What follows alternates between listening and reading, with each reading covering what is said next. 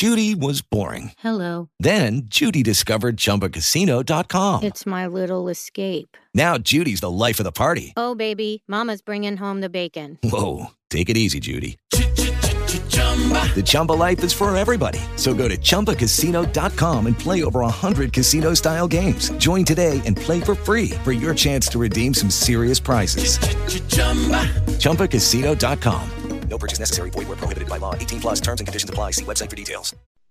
So for the third year in a row, we see Juventus knocked out by one of European football's, I was going to use the term lesser lights, but that feels unfair on Ajax, Lyon and now Porto.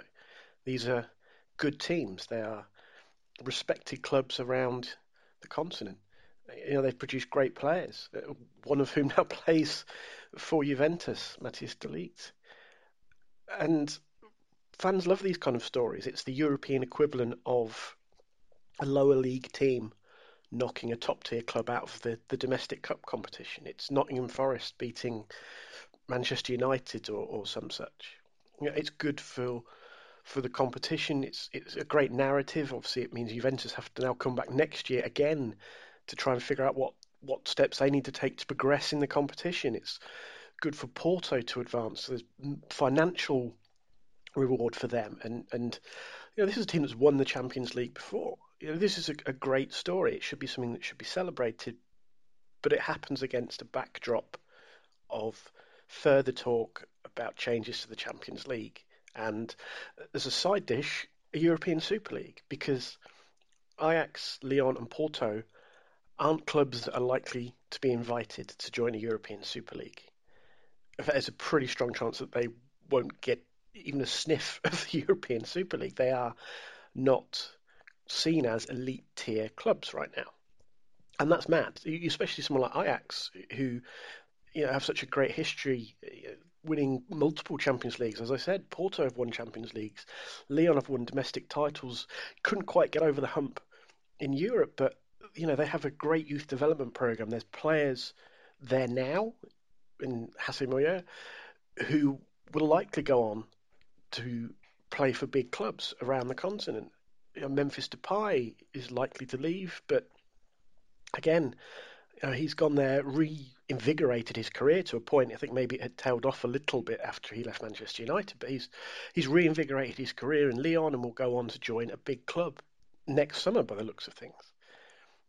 And the way that the European football continues to be carved up to the detriment of those teams is tragic.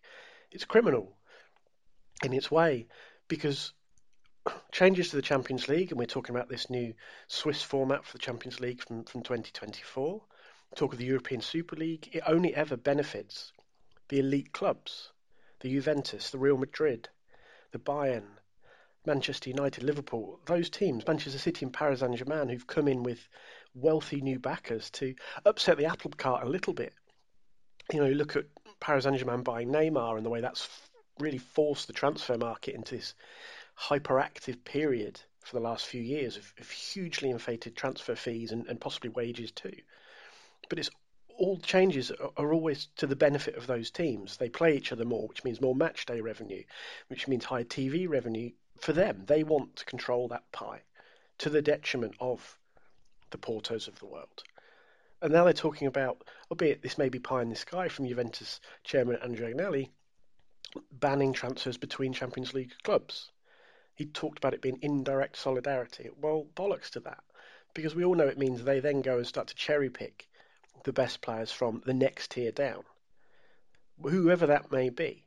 And I mentioned, I apologise for my pronunciation there, if that is the wrong way to pronounce the Leon man's surname. I'm sorry, that's not my strong point pronunciation.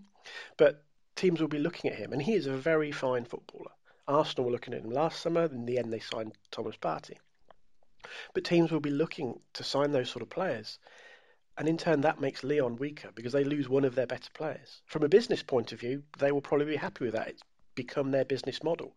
Use youth development, train them up, benefit from them while they are there, compete maybe for a cup title, perhaps do well in the Europa League or try and get to the knockout stage of the Champions League, and then sell them on and cash in, profit, and start again with a new young player. And that's fine. I mean, Dortmund have done that. But it diminishes competition domestically, because if Lyon are just selling their best players all the time, closing the gap on Paris Saint-Germain is that much harder. If Manchester City need a new striker and they can't sign from another Champions League team, pie in the sky again, but let's say they look at Dominic Calvert-Lewin.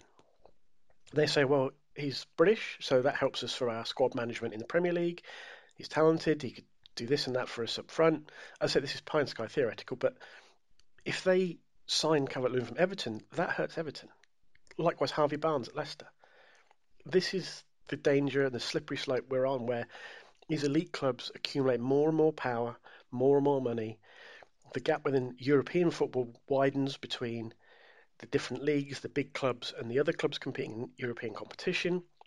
And the gap just increases domestically as well. And it becomes harder and harder and harder for teams lower down the league, the domestic leagues, your Newcastles, your Evertons, your West Hams, Leicester's even, who are having a good year this year as a West Ham. It becomes that much harder for them to compete with the big teams within their own leagues.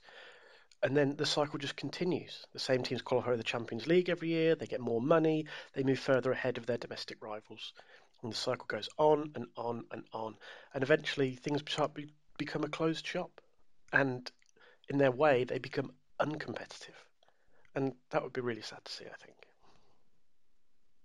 Lucky Land Casino, asking people, what's the weirdest place you've gotten lucky? Lucky? In line at the deli, I guess? Aha, in my dentist's office. More than once, actually. Do I have to say? Yes, you do. In the car before my kids' PTA meeting. Really? Yes. Excuse me, what's the weirdest place you've gotten lucky? I never win and tell. Well, there you have it. You can get lucky anywhere, playing at LuckyLandSlots.com. Play for free right now. Are you feeling lucky? No purchase necessary. Void where prohibited by law. 18+. Terms and conditions apply. See website for details.